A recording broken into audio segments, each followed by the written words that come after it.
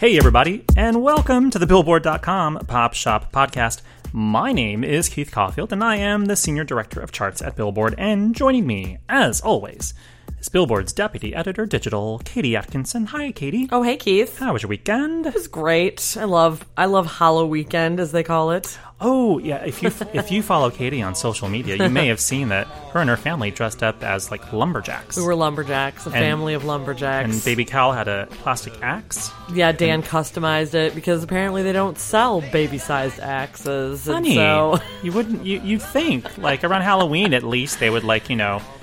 There would be some, like, Home Depot store that would, like, get on the baby child-size axe. Child-size action. Turns out not so much. Probably that's a good idea.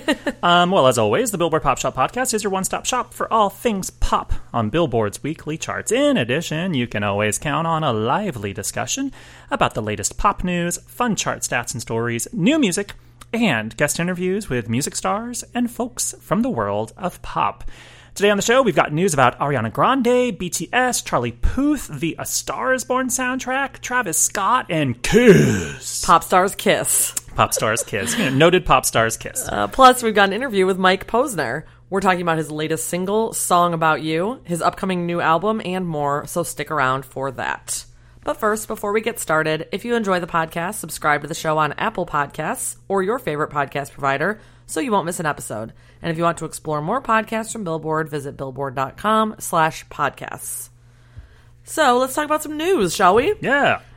First up, we were waiting for some new music news from Ariana Grande, and we got Sweetener World Tour dates. Heyo. On Thursday, Ariana Grande announced the Sweetener World Tour via Twitter, which will start in March in Albany, New York. And so far has dates through June at New York's Madison Square Garden. Weirdly, she's starting in March in New York, but she doesn't finish until June back in New York. But don't worry, there'll be more added. This just seems preliminary. Like the routing of the tour could have started better. You just hit Madison Square Garden right after Albany. I mean, I do think that typically artists like to hit a smaller market and then return to the bigger markets once they have the tour fully, developed and rehearsed. So we're hitting Albany, Boise. Yeah, we're starting in Albany and we're ending in Madison Square Garden because that will be the ultimate show that probably sees the most number of fans in front of her. Got it. Okay. I would think. Sure. But before the announcement, Grande told fans on Twitter that she felt emotionally ready to return to touring following a turbulent few months for the singer that included, of course, the death of her ex-boyfriend, Mac Miller, in September, and her breakup with fiancé Pete Davidson earlier this month. This will also mark Grande's first tour since her Dangerous Woman tour, which was hit by tragedy when a bomber attacked the Manchester Arena following her concert there. So Ariana's had a lot going on, and fans didn't know when they would see her out on tour, so I think they were all thrilled to hear the tour announcement last week. And the Sweetener World Tour pre-sale begins Thursday, and then all tickets will be on sale on Saturday. Next up, speaking of tours... After 45 years together, Kiss is hitting the road for their final tour. Sure. It's the year of the farewell tour. So many have announced this year.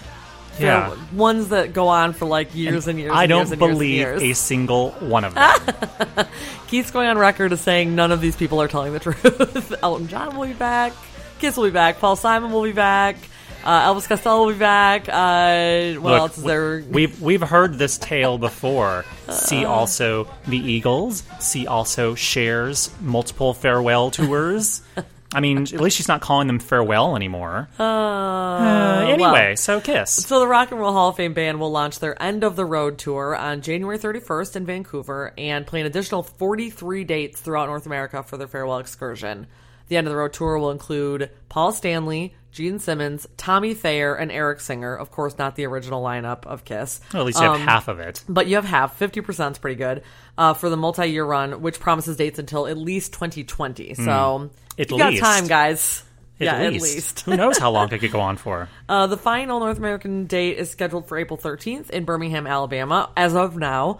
And our very own Taylor Mims actually got to catch up with the band in full makeup last week. Was Taylor in makeup? No, I don't believe so. Okay. And she spoke with Paul and Jean, and Paul told her of the tour, quote, "A thank you is in order, but also one last time to live up to what everybody says we have been and what we are." Oh, yeah. And of course, Gene Simmons has to be his full Gene Simmons self and says, "We don't wish any ill will to anybody else, but we're too busy being the most fabulous band on planet Earth. Look at us. Just one look and you go, wow." So there you go. You know, you gotta love... His commitment? Yes, it's like commitment to sparkle motion. You just gotta love it. I mean, have you seen Kiss live before? I only saw them play at an American Idol finale one time. Oh, that was with Adam Lambert. Yeah, and it was awesome. And it was one of those shows where, like, you know, you're sitting in the audience. I was not by any means in, like, the front few rows and could feel the pyro, like, burning my face, like, from the back of, you know, whatever Dolby Theater where I was. Wow. Yeah, it was very cool. Well, I'm sure it'll be a spectacle. You know, there is actually one band that I almost kind of believe that it was really their farewell tour. Yes. Motley Crue. Oh. Like, they've repeatedly said, no, we are not going back out on the road together. Well. So. That's the only one Keith believes. We'll stay tuned to Motley Crue. I mean, maybe there are others, but we'll see how the Kiss spectacle turns out. Anyway. Indeed. And finally, in a global pop crossover, BTS is set to team up with Charlie Puth for a joint performance at the inaugural NBC Plus times Genie Music Awards. These are brand new awards. On November 6th in South Korea. I was going to say, I'm like, I don't You're know. Like, I've never heard of this. No. This will be the first year for the awards. That could be why we haven't heard of them. Indeed. So on Monday, the organizers of the 2018 award show announced the collaboration, which will precede Puth's 2 concerts at Seoul's Jamsil Stadium on November 7th and 8th. So he's there, and they thought, now's a good time. Sure. It is yet to be announced what BTS and Puth will perform together. But they have a bit of a social media history. In March of last year, the BTS account tweeted, "We really like Charlie Puth's music." And Charlie tweeted back at them, "Check your DMs." So obviously these people have been talking. And now they have a chance to hit the stage together. Yeah. So Wow. I'm sure that will hit the internet immediately after it airs. So, you know, stay tuned for that. Well, stay tuned to the NBC Plus times Genie Music Awards. What are they honoring at the Genie Awards? I'm assuming if BTS are performing, I just assumed it was... They're just giving BTS we an know award. it is music awards. I just don't know, like, what kind of music. No, it's the Tupperware Awards. Yeah, exactly. Okay, so we'll look forward to that. Let's do some chart chat. First up, Lady Gaga and Bradley Cooper's A Star Is Born soundtrack holds at number 1 on the Billboard 200 albums chart for a 3rd straight week, earning 109,000 equivalent album units in the week ending October 25th. Now that's down 24% from the previous week, according to Nielsen Music. And of the most recent week's unit sum, 61,000 were in traditional album sales. That's down 30%. It's good to note here that the album, it continues to actually sell well, and it's basically all thanks to the movie doing so spectacularly and the great reviews, and it's just like... People keep going to see the movie and then keep discovering the music and then discover the album. Like committing to actually paying to purchase an album. I mean, that's how good the music in the movie is, though. I mean, this is reacting very much in a Greatest Showman-like way, except this movie, Star Is Born, is actually getting both critical and sort of kind of mass consumer notices in a positive way, whereas The Greatest Showman kind of like got a critical drubbing, but like mass audiences loved it. Yeah. So this is a little bit different. And also has Lady Gaga in it. A Star Is Born is the first soundtrack to spend its first 3 weeks at number 1 in more than 10 years. Stop. Yeah. That's wild. The last album to do so was the soundtrack to the Disney Channel TV movie High School Musical 2, which ruled for its first 4 weeks. Now, the last theatrical film soundtrack, like A Star Is Born, to score its first 3 weeks at number 1 was Bad Boys 2 back in 2003, and it spent its first 4 weeks atop the list.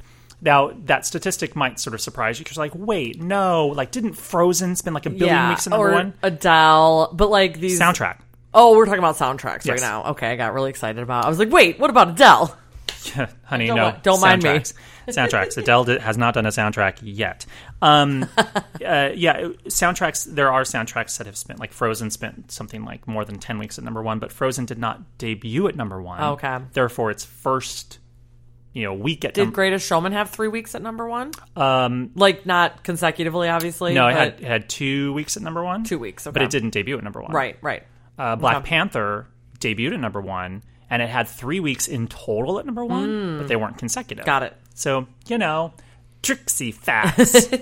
A Star is Born leads a busy top 10 on the Billboard 200 as 4 albums debut in the region, led by Future and Juice WRLD's World on Drugs at number 2, followed by Greta Van Fleet's Anthem of the Peaceful Army at number 3, Disturbed's Evolution at number 4, and Khalid's Sun City EP at number 8. Wow.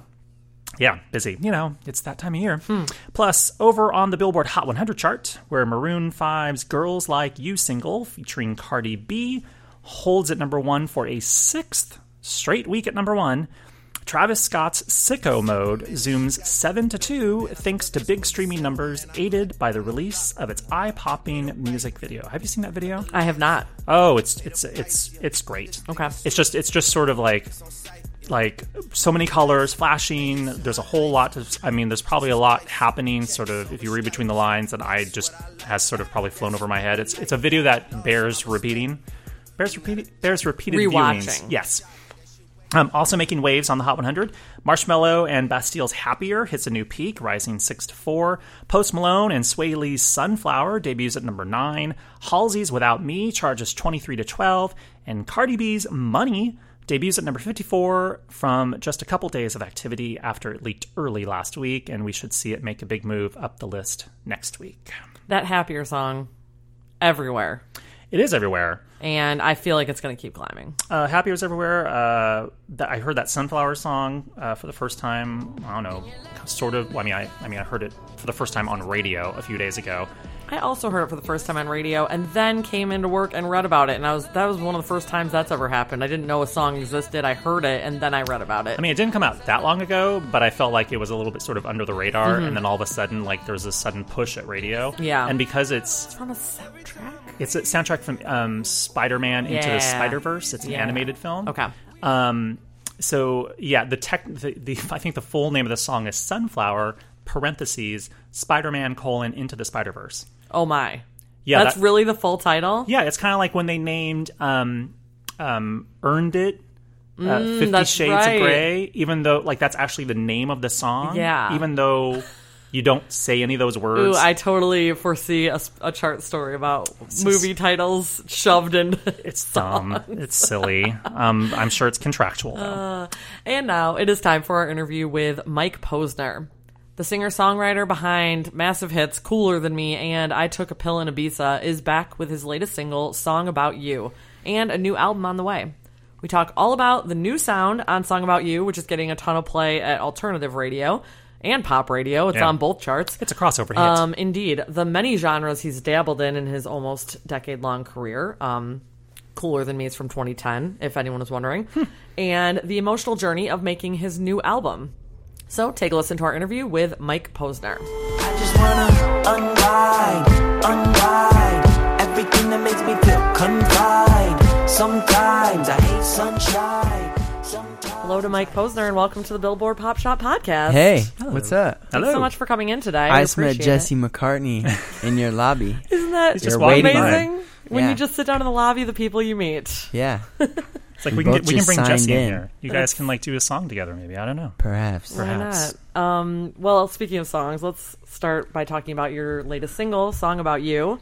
Can you kind of talk about the inspiration behind this song and how it came together initially? I can't say too much about it, but I can say it revealed itself. The song revealed itself after a really beautiful relationship I had ended. Yeah. Yeah.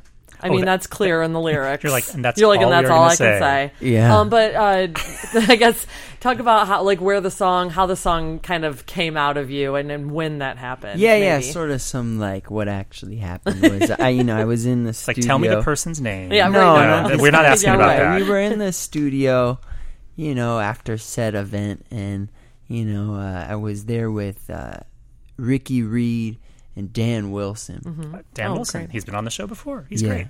He is great. And we screwed around all day, trying to come up with some songs. That's what we do, and we didn't really come up with anything. Started at 10 or whatever. It's 6 p.m. We had some weird ideas. We started, nothing that we were excited about. And Dan said, all right, I'm going to leave in like 10 minutes, go home, right, cool. And he picked up one of Ricky's guitars right before he left, and he started playing. And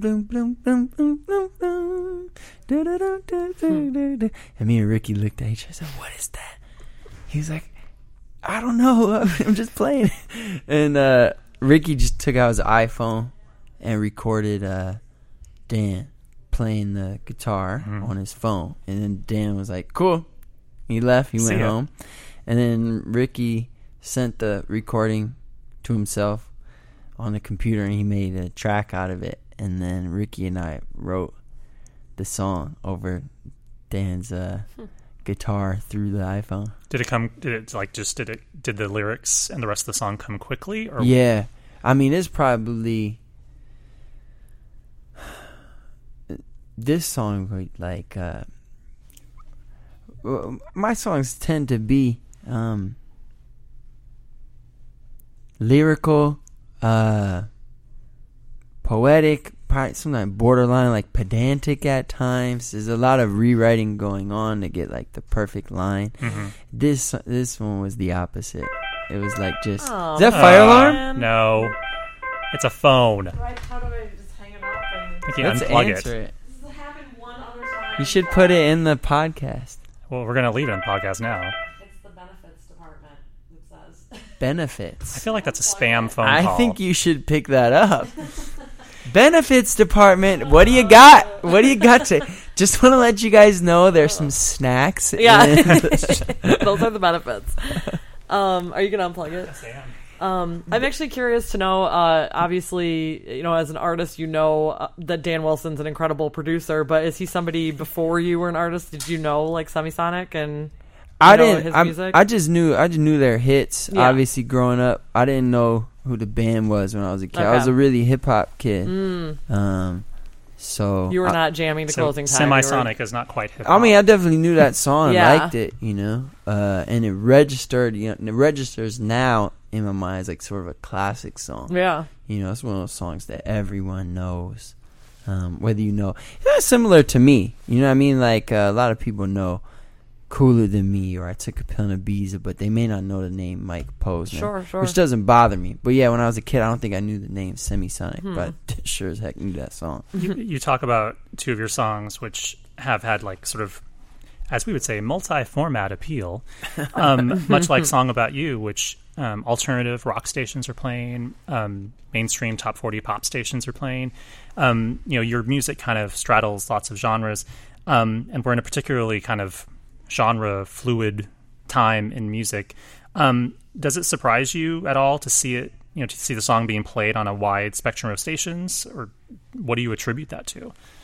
Look, I'm just making art the way I hear it. Like, let the label work the promo. No, it's like weird. I had this conversation earlier today as another interview. As genre, and you look at like the music scene. If and what is that? If we're talking about all the music that's being created and released, this year or whatever, that just is. That is what it is, and nothing more, nothing less.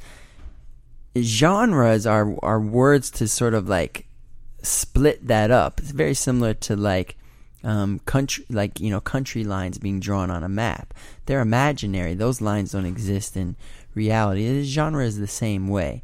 It's not saying it's they're bad or not useful at times, but what you're seeing is the actual music scene itself, the way we just defined it, changing. And these country lines, these genre lines were drawn years ago, so they may not apply, as perfectly as they once did. But they don't exist in reality. Like on the deepest level, on the artist level, they don't matter. to me that really at all. So, like, if someone says, "Oh, what kind of music do you make?" Like, I go, "Oh crap." Here's that question Don't about take genre. the Don't take the mean, bait. What would you say about my music? I mean, well, looking at those 3 hit songs that you just mentioned, you can't box those into one and genre even at those all. are only, and that's just 3 songs. That's just 3 less songs. than 1% of the music I've made. Exactly. I mean, I think it's tough. I'm trying to think of because I work in our charts department, so he literally does have to define genre. Unfortunately, we frequently. literally have to classify people in albums, and sometimes it's really hard. Like if you look at someone like Post Malone or something, who can be hip hop but also pop but also kind of alternative at the same time, and some leaning artists country sometimes. Yeah, there's a little bit of twang there. Yeah. So I mean, some artists it's just like you're sort of a pop artist that has tendencies to kind of maybe lean some directions. So Sure. Yeah. And Anyway. something becomes pop when it is popular. That doesn't really mean anything either. It just means a lot of people heard it. Just fall into a long conversation about genre. We're so sorry. It's okay. Yeah, you performed the song on the Late Late Show recently, and you did a completely different rearrangement of it, which seemed like it really lended itself to a live performance, like it was real jam band performance of it. Yeah. Has that been how you've been performing it live as well? The few concerts that you've been doing? Yeah, we haven't done many yet. Yeah. Though. I think actually we've only done one. Just the Red Rocks one? Show. Red Rocks I did acoustic alone. Oh, no band. Okay. Yeah, when I have my band, legendary Mike Posner band, we very seldom use backing tracks. Most bands nowadays, because the records sound so cool, you want to have a computer basically. They're super complicated tracks. Yeah, play some of the music Yeah. from the actual recording, and the band sort of plays along. But we kind of stubbornly tend not to do that. We do it maybe 2 songs in a set, but the rest of them in Song About You, we try to just rip. Yeah. And so the songs end up sounding different. They take it just it's a whole different thing when we play the music. We don't really try to make it sound like the recordings. We just go hard. I saw some fans asking for a recorded version of that version of the song from Corden. Yeah. Do you think that'll happen? Man, I Guess that maybe not up to you. No, I'd love to. Look, I think my record label talked to I think it's his show's on CBS, and it's a whole thing. It's a whole lot of complicated who owns what sort of stuff happening there. Speaking of sort of new versions and reinterpretations of the song, there's also a new remix that Digital Farm Animals and Franklin did of the track. Does the song sort of seem to lend itself, you think, to sort of dance elements? Did you even think about that when you were making the track, or is that just something that came totally afterwards? Usually a remix, when someone nowadays when someone remixes my song, usually I'll just give the files to my A&R, who's Zeke Silvera, and he'll just go get some people to remix it that I don't even know. And then it comes back to you, and you get to listen to them all and approve them. Correct. Yeah. But I try not to really say anything. If there's something blatant, there's some sort of blatant mistake, I'll say it. But I don't get into, when someone's remixing my song, I don't get into telling them what to do, because that's the whole point of why I hired them. Right. The track it sort of takes on, it obviously makes it a little bit more kind of poppy dancey. Do you, when you approve remixes like that, because obviously you had the Seeb remix of Took Pimple and Ibiza was a big hit on Top 40 Radio. Yeah, actually, Cooler Than Me was a remix too. It's crazy how that works. I didn't realize that. Yeah, the original Cooler Than Me, actually, me and Big Sean, I produced it. It's on my mixtape for about 2 years, and then this guy named Gigamesh, super talented from Minnesota, I believe, he remixed. I asked him to remix. I was a fan. I said, would you remix my song? He said, yeah, he did it. And that was the one that got really popular, the version. That's weird. Do you think about that at all? And do people say oh, I love that track? You're like, yeah, but do you know the album version? or does that even matter to you? No, it doesn't. It's not it's not like a, what's the word? I say net sum, but that's not it. It's not a finite pie. So when someone hears the remix, it doesn't take one away from the album. If anything, it might add another one. Right. So, it doesn't upset me at all. I think it's pretty cool in that. Look, I've probably made thousands of songs at this point in my life. I started writing songs when I was 8. I'm 30 now. It's 22 years of writing songs. So you just think like every once, I have probably 5 songs now that have become hits, you know, some from of my own, some I've written for other people. So it's just a cool thing that happens, you know, and I don't try not to make too, because it's just surprising too. Like, whoa, that one? Oh, that one? Okay, Sure, all right. right. Okay, here we Cool. go. And, you know, it just happens when it happens. So, you know, and it doesn't happen every day, at least for me. So I'm just grateful when it does. Yeah. You know? You have a new album on the way that will include Song About You. And you were able to have some listening sessions back in September for the album. And from what we know about the album so far, it was really inspired by your father's passing last year. How did you decide to make music about that? Was that something that came naturally or something that was a challenging choice? I just make music about my life, you know, so what happens in my life, that happens in my music. There's not really any wall there. You know, I write my own music. So that's what happens. It just happens. Life happens, and there's no barrier between me and my music. There's no thing in my life where I go, oh, nope, can't write Awful about limits. that. No. I was just about to ask, like, do you think like one of those things where you write it down or you record it and then you take a step back and you're like, maybe not. Maybe I'll just hold on to that for myself.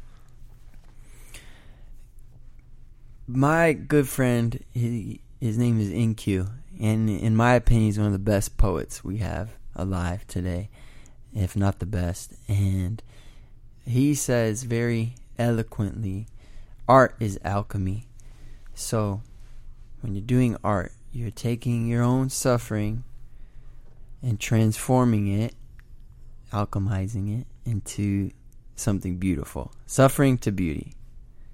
You know, that's if you're doing a good job. So it's important to make sure you're doing that. Now, you can get off track if you go, oh, wow, that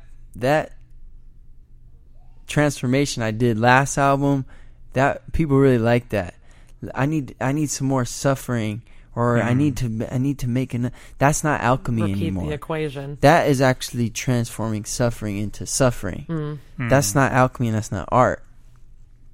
So my only job is really to make sure I'm not dramatizing or victimizing myself, because that's not alchemy. That's transforming suffering to suffering. Right. And I want to do that. I want to make beauty out of hard things. Werner Herzog says, "The poet must not avert his eyes," which for me means, you know, when you're a real artist, you look at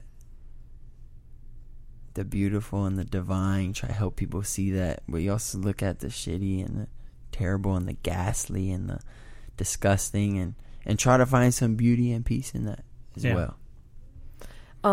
You actually released a spoken word album back in January, speaking of poetry, and it feels like you kind of continue that vibe a little bit. You have some spoken word on the new album. Give the title a try. Do you have it? I was going to say, are we allowed intern to... gets fired.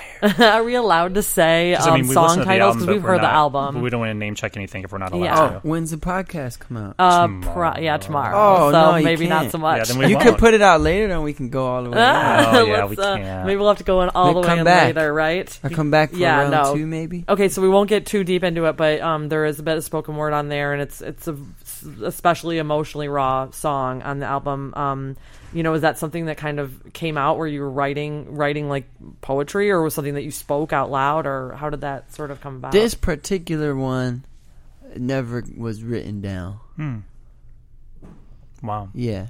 Which, you know, songs like that too, after after doing like 10, 15 years, sometimes you write songs but you don't actually need to write them anymore. Yeah. You just record them, or you got it in your head and you just go. It just flows out. Yeah. I remember being a kid and like hearing about Jay-Z doing that, how he doesn't use a pen, and like watching, I think his movie was called Fade to Black, watching that and just like not even understanding it, because it seemed so crazy that someone could write a song without writing anything down. But lo and behold, like 10 years later, I was doing the same thing. You've like rewired your brain for that. Yeah, you just do it. I mean, like you just do it so much, you know. And well, so when that came out and you had these words, did you always know that you just wanted to speak it as opposed to, you know, turning it into a song or saying, or what it is a song, but turning it into a music melody? I think I probably knew to deliver it that way, the same way I would know to sing something else. Yeah. And you just know. Just the way your brain, you're like, no. I Yeah, know. that way. Yeah. Well, we mentioned, you know, you did Red Rocks, and I think you've done like Corden, but you haven't really done much touring or like more live performances sort of around the new music. Are we expecting some more live dates to happen soon? Yeah. It's the honest answer is we toured probably a year and a half, 2 years after the last album, and then you make a new album. So really, I want to have the new album come out, and then tour, because otherwise we just sort of be doing the same show, right. Which to me was like, I was done with that. I still am done with that. You know, it's time for me to put the new stuff out and then go. Does it seem like it'll be at all difficult to perform this music that came from a tragic place? You know, maybe night after night, doing these same songs that are, you know, very emotional for you at all? I don't know. I guess you'll find out when you get there. No, I mean, look, I sing the songs pretty much every day because I practice. Yeah. You know, and sometimes I'll start crying when I play. That's probably like 5% of the time when I'm practicing. It just hits you. But I don't think it's a bad thing. It just means you're connected with the song, you know, connected with something, you feel something. I don't think it'd be hard. I think it'd just be... I don't even think that would be a bad thing if I cried on stage. I think, honestly, the way I look at it would be a good thing. Just be, like, real. Not in a sort of, like, showing off sort of way, but just, like, I don't know. It feels good to me to cry sometimes. Sometimes I wish I could cry more. Oh, I was just going to say, and I didn't want to give away too much of the, you know, of your project, but, like, I definitely cried when we were just listening to it because... I'm a new mom, and I heard the audio of your dad introducing you as a baby to family, and so that immediately made me just like lose it, because then that's my perspective. I'm coming from, like, that's my own personal thing, but like it just immediately attached me to the album and your story. You. So yeah, you know, we started like looking at these homes. My mom, you know, is like packing up the house because now like, she's alone in the house. You know, it used to be like our whole family. It was already like too big when it was just my parents, you know. And so, like, you know, my dad passed away. So, and it was like found all these home videos, like going through, and it's like, well, these people loved me. Like, you love your kid already before I can even remember. They were already there loving me. And so, to me, it's just like, you know, the album starts off with death and ends with life, you know, and that's sort of like the answer without me spelling it out. Now I'm spelling it out. But, you know, without me spelling out, it's like, look, you know, one of the silver linings in this death is that it came at the tail end of a life, and that life made your life. And it created everything that's happened in your life, and maybe more life will come out of your life as well. You don't know. That's beautiful. Thank you. Feels like a perfect note to end on as well, since we've taken the amount of time that we told you we would. But thank you so much, and you know, I can't wait for the rest of the world to hear this album. Thank you for listening, having me on. Don't wanna write no song about you, but you show up in everything that I do. Thank you so much to Mike Posner for coming in. We really appreciate him speaking so candidly and honestly about this super emotional album, and really looking forward to when you all get a chance to hear it.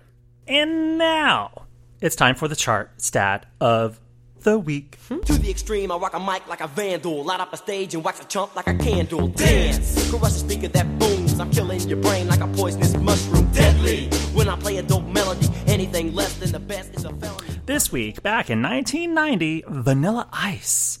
Ice, Ice, Baby. Hit number 1 on the Billboard Hot 100 with Ice, Ice, Baby. Oh, that one? That one. That Ice, Ice, Baby track, yeah.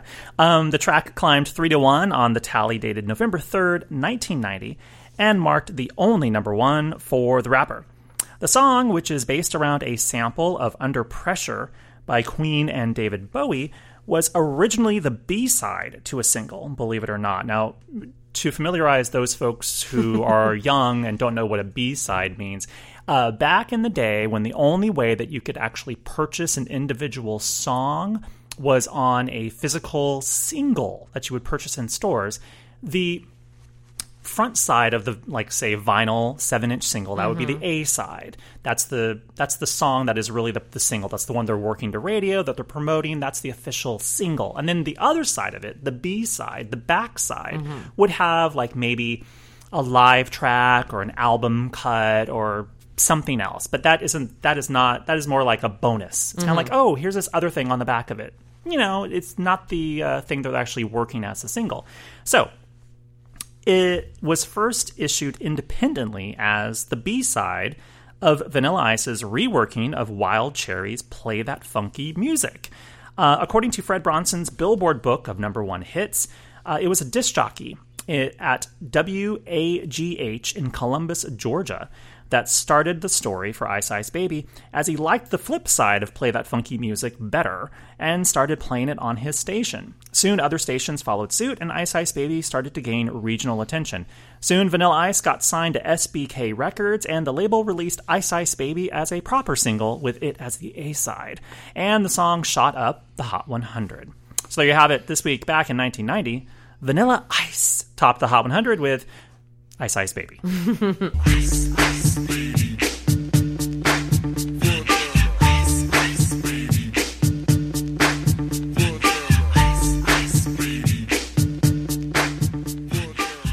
This is bringing up memories because my All right, brother... stop. Yeah. Collaborate and listen. My brother, I got him 2 singles for his birthday. I guess the year would have been 1990 because his birthday's in April. And if this hit the Hot 100 number 1 now, well, maybe we were way behind the times, and after hit number 1 could have been the following year. Anyway, I got him 2 singles. Maybe this will help solve the mystery. Ice Ice Baby and MC Hammer. You Can't Touch This. You Can't Touch This. They were number 1 around the same time. Really? Well, actually, Okay. You Can't Touch This didn't go to number 1. Oh, as I'm just like throwing... Yeah, why are you doing this, Katie? Sorry, here, why don't we look? You're screwing this up, Katie. People need to know about my brother's birthday gifts in the year 1990. All right, so You Can't Touch This was definitely released in 1990. We now know. Yeah, You Can't Touch This didn't go to number 1. Wow, 100 that's now. wild. Yeah. Yeah, according to Wikipedia, which we don't like to cite, but I'm doing it in a pinch, number 8 on the Hot 100 is what it peaked at. How about I just look it up in our own actual computer? I have this power.